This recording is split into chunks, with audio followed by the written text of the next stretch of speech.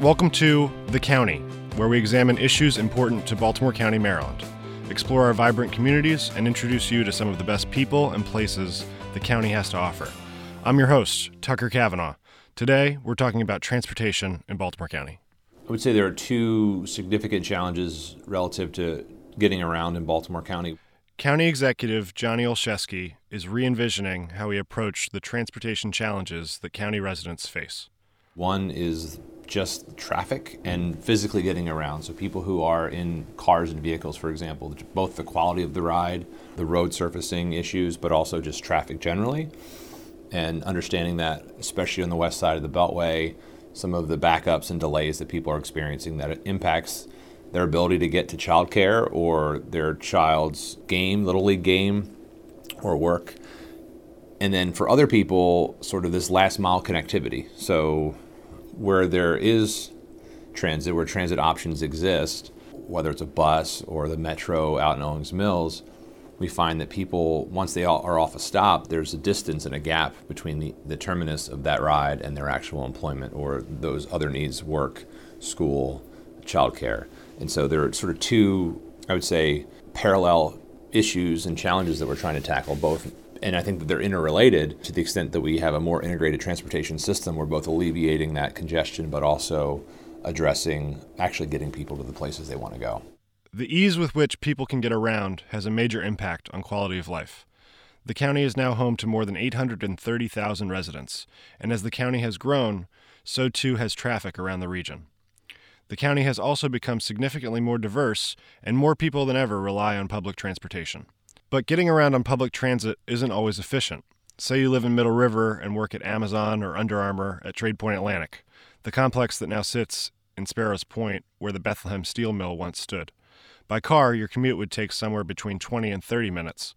But if you ride the bus, it will take you an hour and a half to 2 hours. We recently spoke to some riders about their experiences. So what do you do? I do overnight stocking at Walmart, and I work at GBMC during the day. How long would you say it takes to get to work and home after? On the bus here, it probably take about 18 minutes to get to my house from Walmart and home.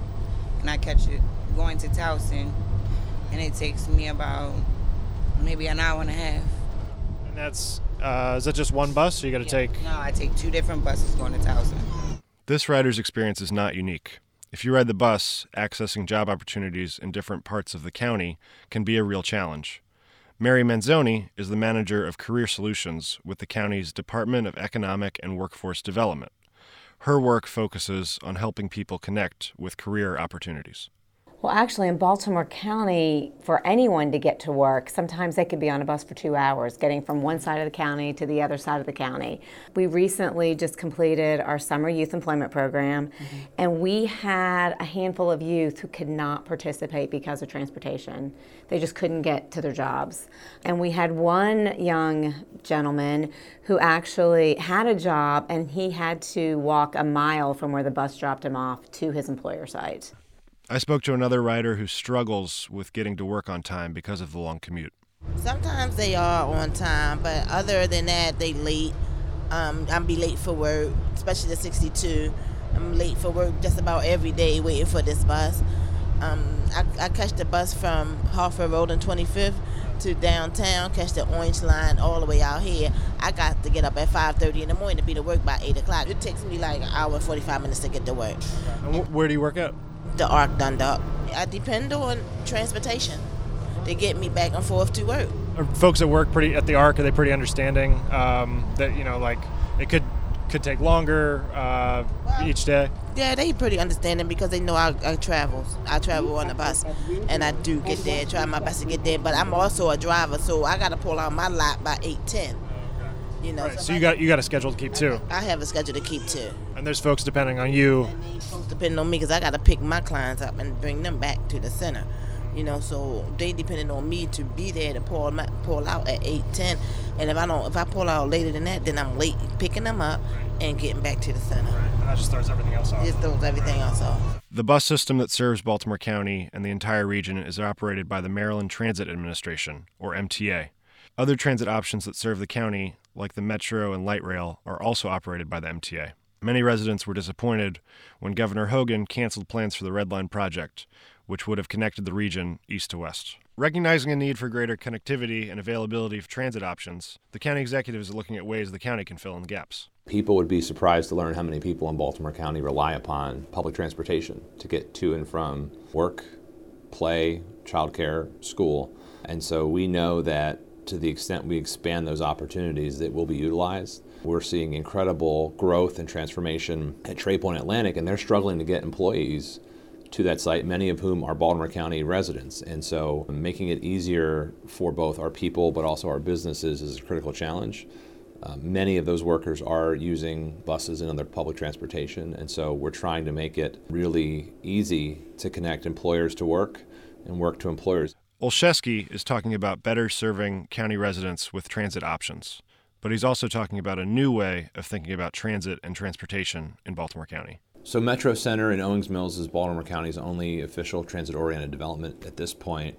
And I like to think about transit-oriented development from an even more global perspective, where we just find ways to integrate transportation connectivity to all that we do and all the investments we're making.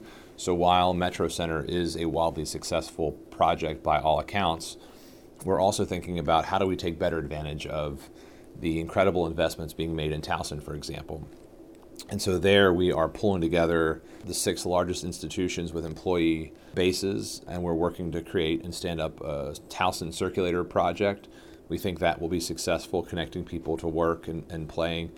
We're also investing $1 million. It's the first ever capital investment for bike lanes and pedestrian access. And so we know that making our communities more walkable, more bikeable sort of speaks to that, thinking about transportation as an integrated part of the development process so that people can get around, and that we're pushing back against traffic congestion. We're making it easier for people to access services. Those are all quality of life things that I believe in the long term will serve us well.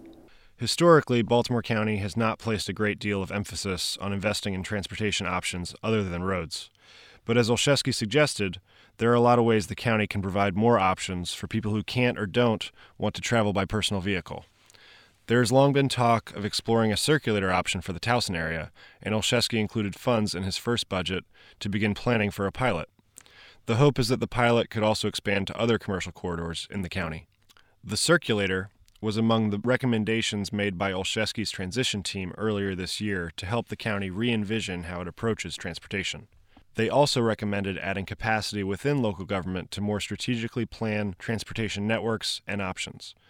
And one of the first steps Olszewski took toward accomplishing that goal was to hire Sam Sneed, the lead transportation planner within the Department of Public Works.